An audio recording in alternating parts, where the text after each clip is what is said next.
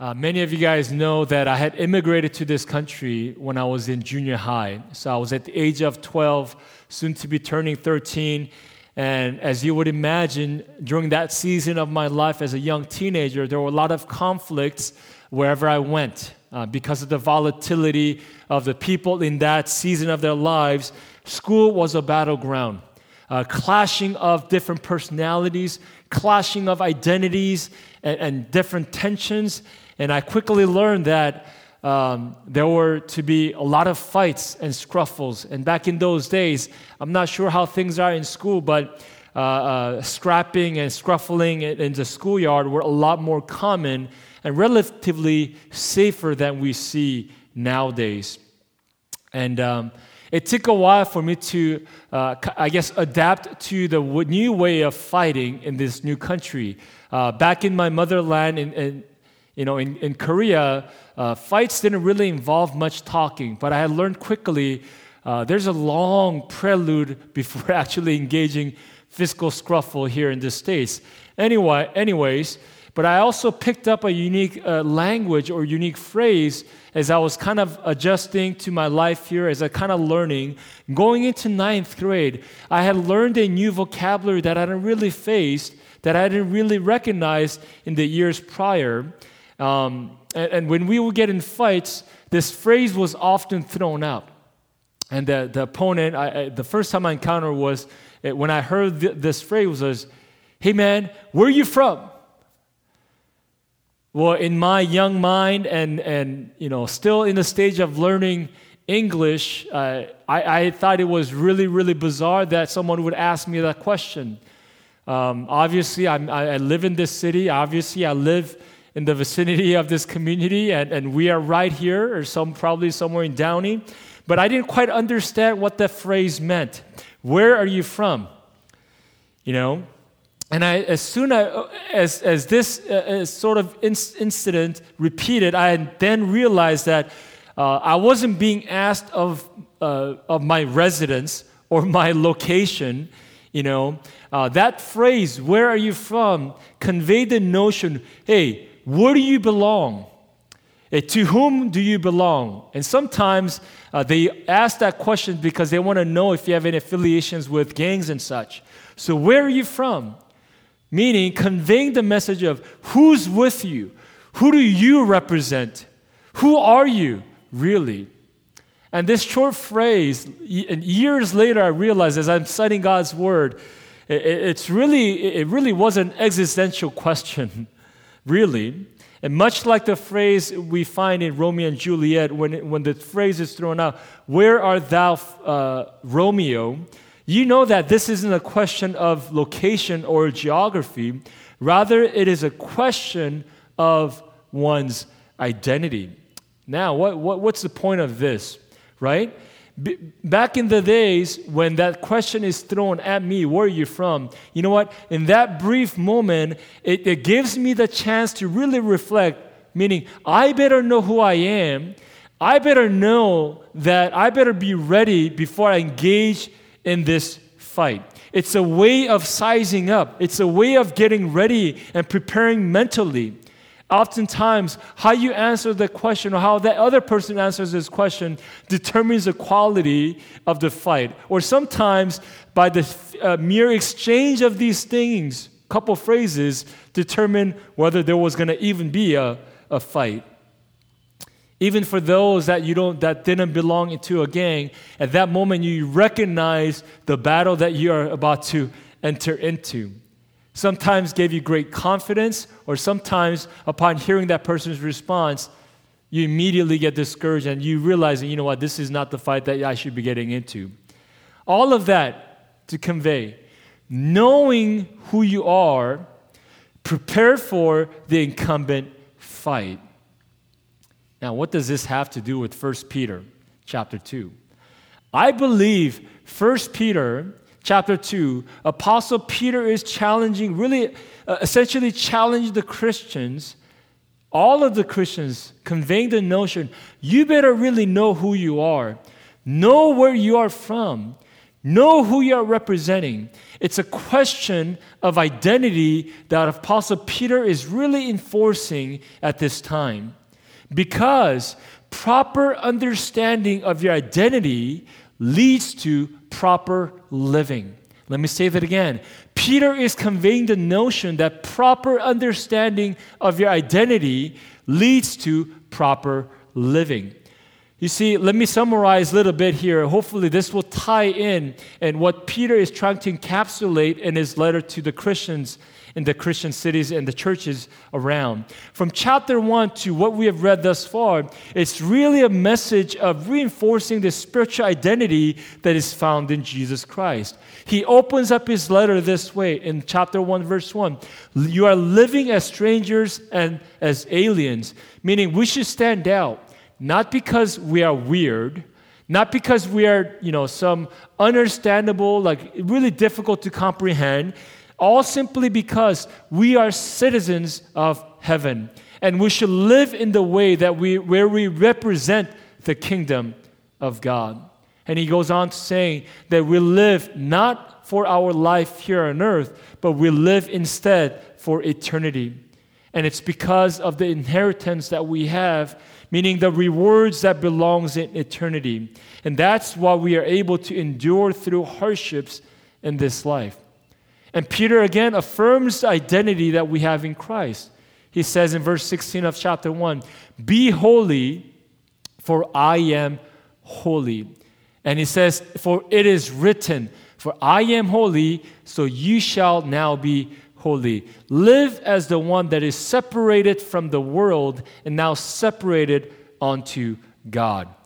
Verse 22 highlights the importance of this communal living and affirming that our alienness, the way we interact together, the way we treat one another in Christ ought to be different than that of the world.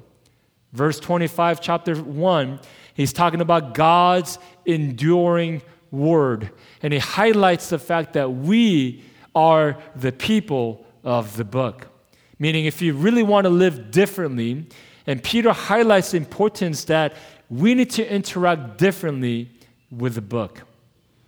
And we move on to chapter 2. And it's no different here. He's highlighting, it's a continual affirmation of our identity that is in Jesus Christ. Verse 1 of chapter 2, he says, "Put aside all malice, all deceit, all hypocrisy, and all slander." And it gives us this notion, as Peter is talking about this, it's an idea of a dirty clothing. It's an idea of a stinky garment. Meaning, when you have a stinky garment, what should you do? What do you want to do? You put it away. You put it away. You take it off and you put it away. Much like what Paul says in Romans chapter 12, verses 1 and 2. "Therefore, I urge you, brothers and sisters, in view of God's mercy, offer your bodies as living sacrifices, holy and pleasing unto God. This is your true and proper worship." He talks about, and because of that, we shall no longer be conformed to the ways of this world, but we shall be transformed. We shall be transformed. Meaning we should have a change in form by the renewing of our minds. So it carries this notion as followers of Jesus Christ that we should no longer live the way we used to. We should no longer convey that sentiments, or we should no longer bear resemblance of our old lives. All that to what? Highlight that we are not of this world. We don't belong here. We are in this world, but we are actually citizens of heaven. You see, understand, church? What Peter is doing is a continual affirmation of our new identity that is in Christ Jesus. And he really wants you to know, he really wants all of us to know that we are different, that we belong to God, that we belong to another kingdom. And because of that, we shall live differently. Verse 2, we talked about this a little bit last week, right? He says, like newborn babies, long for the pure milk of the Word of God. As if reciting that we are born of the indestructible seed, as if quoting the Old Testament was not enough, Apostle Peter says, crave for the Word of God. And he provides this beautiful and powerful imagery of that of an infant baby. And it says, as like newborn babies, as the newborn baby longs for milk, so shall you long for the Word of God. When he brings up this image of babies, guys, do not be deceived. Do not be misconstrued that this is a peaceful image. This is, babies, so cute, pure, innocent. This particular, at least in my reading, this particular image is a violent image. It's an aggressive image. It's an outright all hell breaking in your household image. Have you ever, some of you young parents know exactly what I'm talking about. Have you ever seen the face of a baby longing to be fed? A newborn baby? Every 2 hours? Sometimes gifted children, every hour and a half? When they cry, when they shout, when they squirm, everything has to stop. And the baby will not relenting. Baby will not shouting and crying until he or she is fed. Peter says, I want you to not only just read God's word, I want you to crave God's word. I want you to desire God's word in such manner like a baby crying out for milk. Long for the word of God. Right? You see, if the babies don't get fed, not only are they going to be unhappy, but when babies are unfed, the reality is they're going to be unhealthy. Friends, if I asked you what your time in the Bible is like, what words would you describe? You don't have to answer that. Actually, you can't because I'm not there with you. But if I were to ask you, what words would you describe? What words would you use to describe your time in the Word of God? Are you just hungry for it?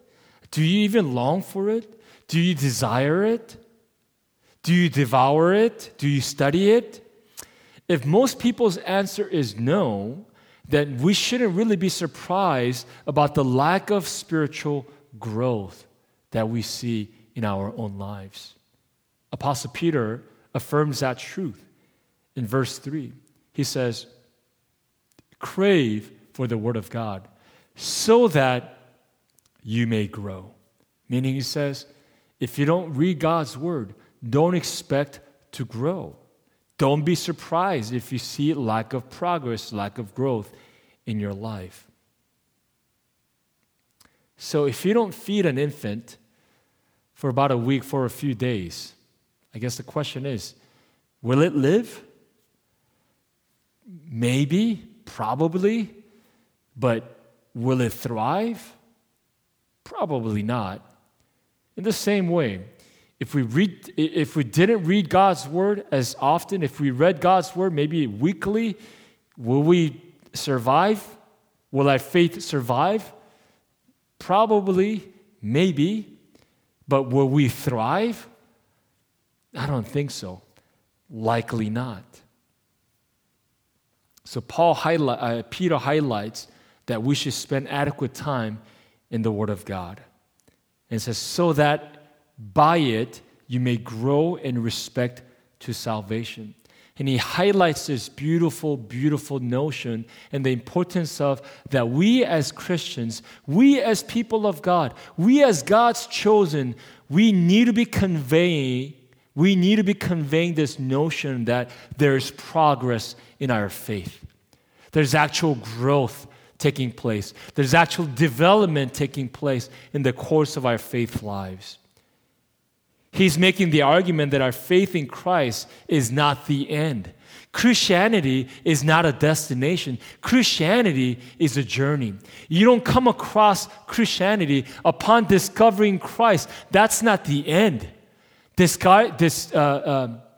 Discovering Christ, giving your life, surrendering your life at that moment, that is merely the beginning of your journey of faith. It is not the end of it. Your decision to follow, I'm so glad you did it. I'm so glad that you came to church. I'm so glad that you attended your retreat when you were in junior high and high school. I'm so glad that you gave your life to Jesus. But guess what? Your Christian faith journey began at that moment. And you and I are called by God to make progress. You and I are called by God, encouraged by God, empowered by the Holy Spirit Himself, that we are to spend the rest of our lives progressing in our faith, being sanctified daily in the image of Christ Jesus. And we ready ourselves. We are being beautified. We are being changed day by day, minute by minute, so that when Christ Himself appears or reappears, that we are ready as His bride. Jesus, we are ready for you. We've spent all of our lives getting ready for your return. All of this to convey that we ought to be growing. We ought to be progressing. Are you with me?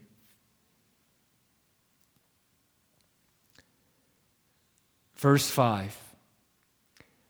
You are being built up as a spiritual house for a holy priesthood. And Peter is continuing the notion and the importance of that we are to be growing. We are moving, right? We are moving. We are being changed. And he also says we are being built up as a spiritual house for a holy priesthood. Now, for this moment, guys, friends, put yourself in the first century, okay? You are in the Roman world. You see temples everywhere. You see temples of you see the temple of Zeus. You see the temple of Mars. You see a temple dedicated to the Emperor Augustus. You see many, many temples all around in the Roman world. And I'm not just talking about like, churches or decent medium-sized churches or even mega churches here in America. I'm talking about massive temples. I'm talking about some temples as large as 60 football fields. That's right. 60 football fields. You know why? Because if I told you acres, square footage, you can't even imagine that. But when I gave you the image of football fields, 60 football fields, immediately there was a connection, right? Some temples as large as 60 football fields. Big marbled altars, huge stairs leading to the front of the temple. And every single stone laid by man. I mean, these big, burly, strong men, beautiful temples, just like huge temples. But Peter is not talking about a physical building, is he? He's talking about spiritual temple. He's saying, you are the temple of God. Apostle Paul had a similar notion and similar message to the church in Corinth when he talked about, you are the temple of God. And he says, you are the temple of God, and the Spirit of God dwells in you. And Peter shares the same sentiments here. He's saying, you're being built up as a house of God. You're being built up so that God is making His residence. God is planning to remain in you continuously.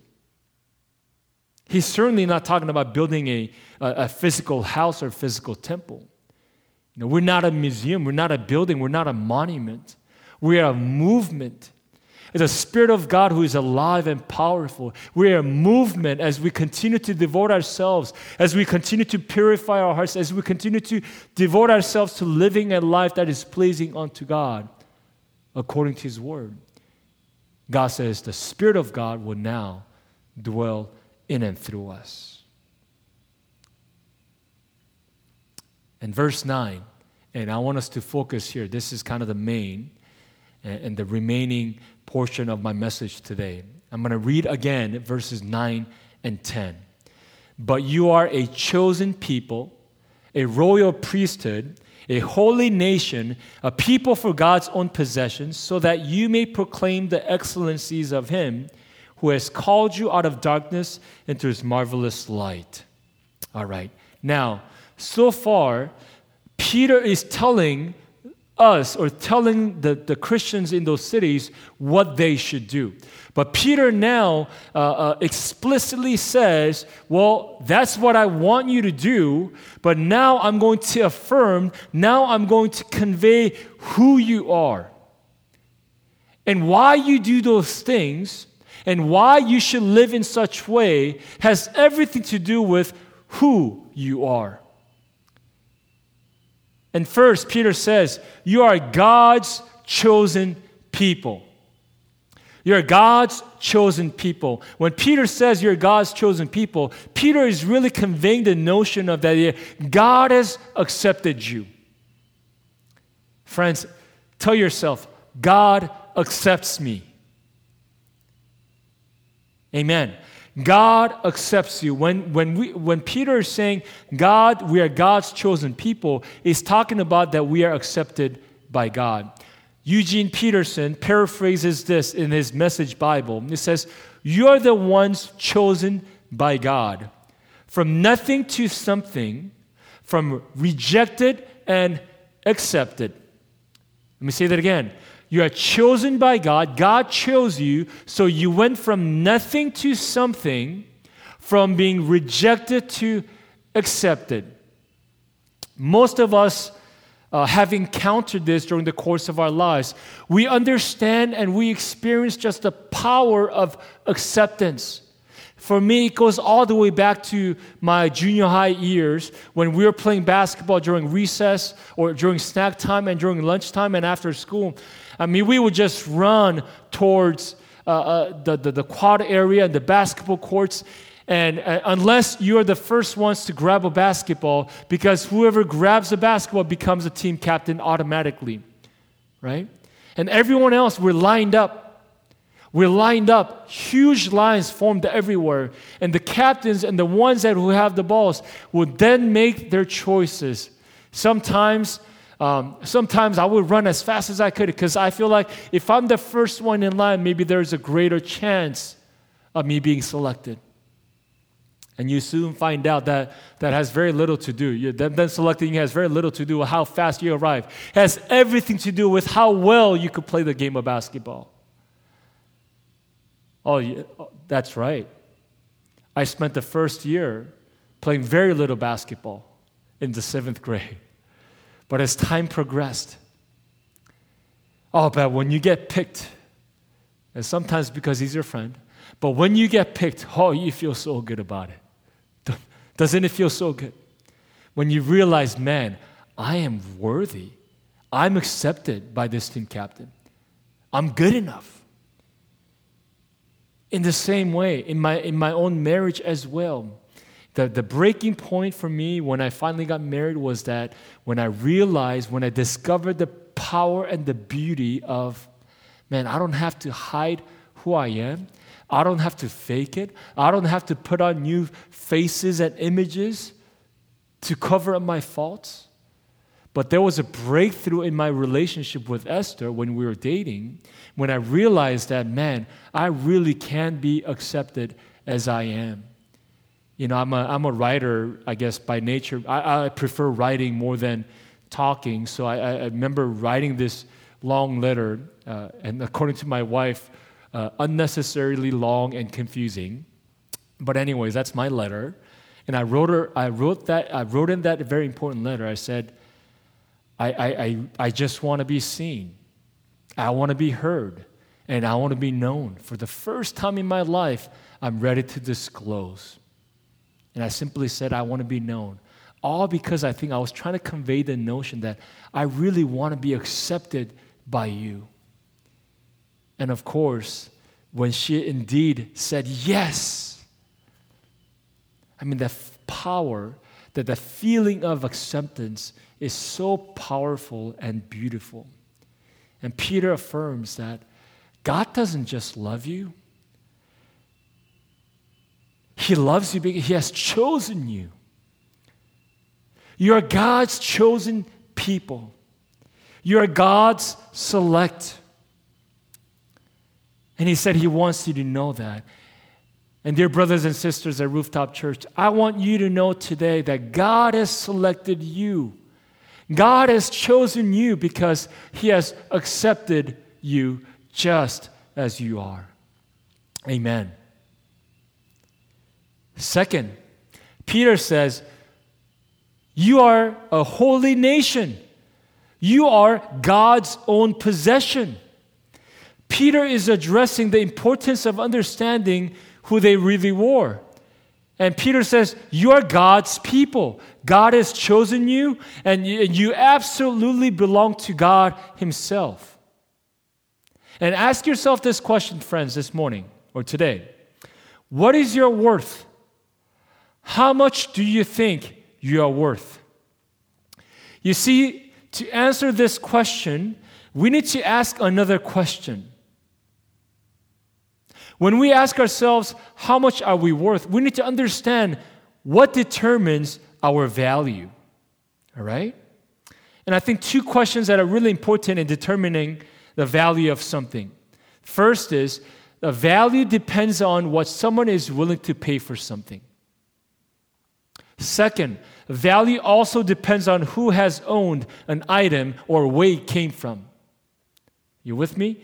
Recently, I think this past week, Kobe Bryant's rookie card, Kobe Bryant, one of the basketball legends, his rookie card went for $1.8 million. Guys, one single card made out of paper, little bit of plastic, has some colors, has some shiny parts in it. $1.8 million. What creates the value of that card? You see, value depends on what someone is willing to pay for something. I don't care if it's just a piece of paper. If someone willing to pay more than $1 million for it, guess what? That drives the value. Second, value also depends on who has owned an item or where it came from.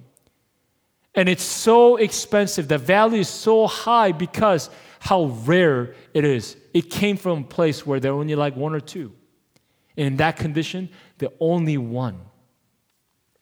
If your value really depended upon what someone is willing to pay for, and also depends on who has owned an item in the past, then here's your value, friends. 1 Corinthians chapter 7, 23 says this, you have been bought and paid for by Christ, so you belong to Him. Who owns you? What was paid for you? Jesus Christ has put a claim on you. And Christ paid for you with His life. God exchanged His own Son for you. Dear friends at Rooftop, the Christ proves your value. God says, I love you this much. And He put the highest value of anyone can ever have on a person. I love you this much.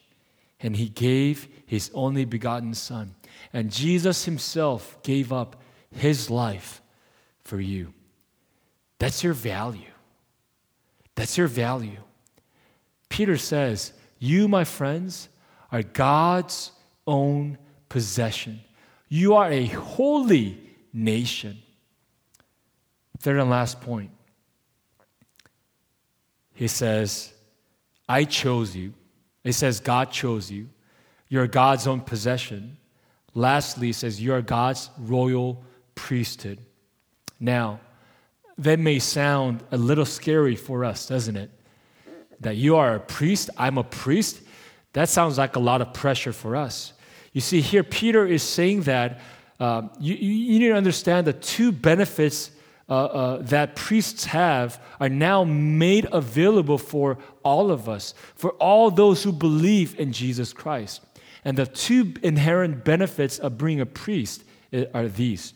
One, you have direct access to God, meaning this is your right.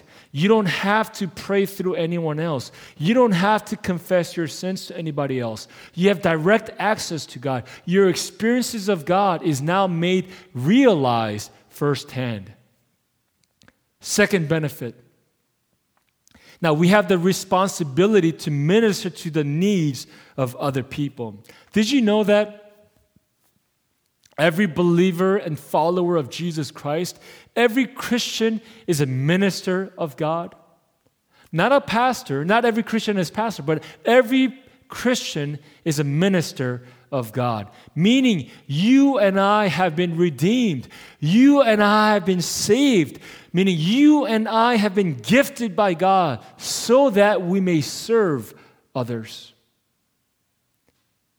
Peterson's The Message Bible again says this about that particular portion. He says, God's instruments to do His work and speak out for Him, to tell others of the night and day difference He made for us. The Latin word for the word priest means bridge. When God calls us that now we are royal priesthood, we're kingly priests, it's conveying the notion that you and I have been saved. Now we are to save and bring people. You and I have been saved so that we can serve. I can turn that around. If not for serving, what are we really saved for? And that portion of that passage in verse 9 highlights the notion that we are God's priests. We are to become the bridge of people. A very prominent pastor once said this: I would never want to reach out someday with a soft, uncalloused hand. A hand that never dirtied by serving, and shake the hand that is nail-pierced. And shake the nail-pierced hand of Jesus Christ. Let me say that again. I will never want to reach out someday with a soft, uncalloused hand, a hand never dirtied by serving, and shake the nail-pierced hand of Jesus. Powerful, isn't it? Friends, I want to remind you that you and I have been chosen by God, called and commissioned by God, so that we may serve Him by serving His people. Here's my last and final point of today's message. Peter not only wants you to know who you are, he doesn't just remind you of what your identity is, but at the end of that description of who you are, he gives us a charge. He gives us a very specific and tangible action item of what we should do. And he says, this is who you are, and I want you to know this. Look at verse 9 with me. He says, so that, it's a conditional. Now it's in the connective statement, right? I want you to know this. This is your identity. Know who you are, because that leads to the next action item. So that you may proclaim the excellencies of Him. So that your life is a proclamation of who our God is. So that the way you live is a testament of God's faithfulness, God's love, God's kindness, God's power, God's gentleness, God's patience, generosity, God's mercy, God's grace. The way you live your life is to exemplify of who our God is. Come on, somebody. And it says the affirmation of your identity leads to the proclamation of His identity.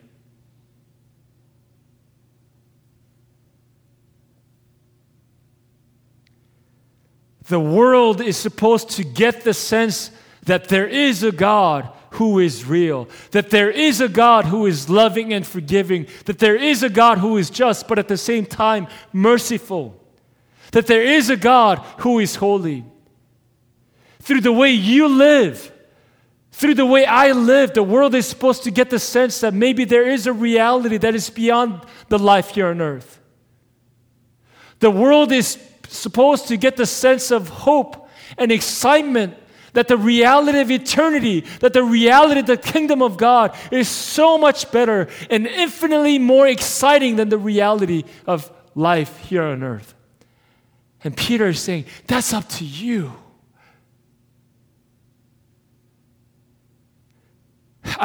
I want you to understand who you are in Christ, because the affirmation of your identity leads to proclamation of who our God is.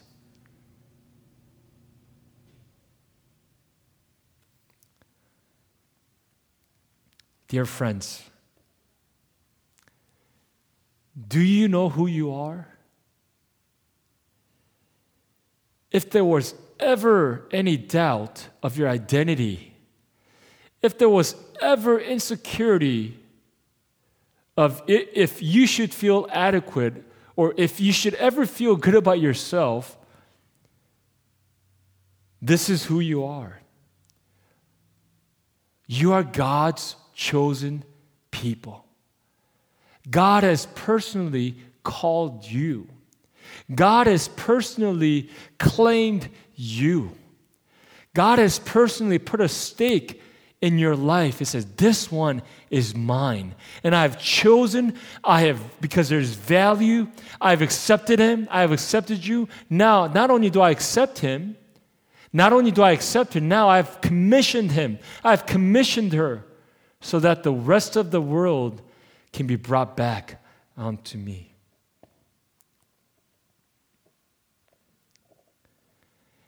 You know, growing up in a church or having served many years in the church, you know, my old church, we used to do this annual event called VBS, Vacation Bible School. And one of the favorite events of mine, and it's just enjoyable. It's so powerful, so big and glamorous, right? And I love VBS because every year you get new T-shirts. I don't know what it is about pastors. We love free T-shirts. We love free church T-shirts. Anyways, and I forget what year. I think it's like 98 or 99 in that particular year. And still to this day, my favorite VBS shirt of all time simply had a crown on the front. It says, "Do you know who I am?" On the bottom.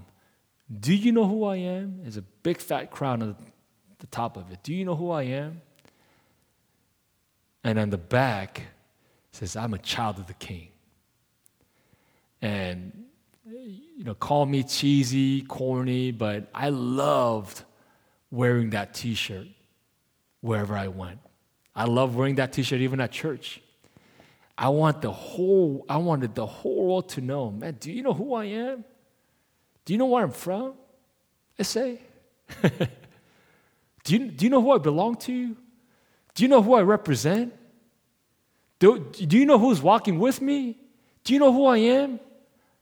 And there's a certain level of swag and attitude and power and like authority about it.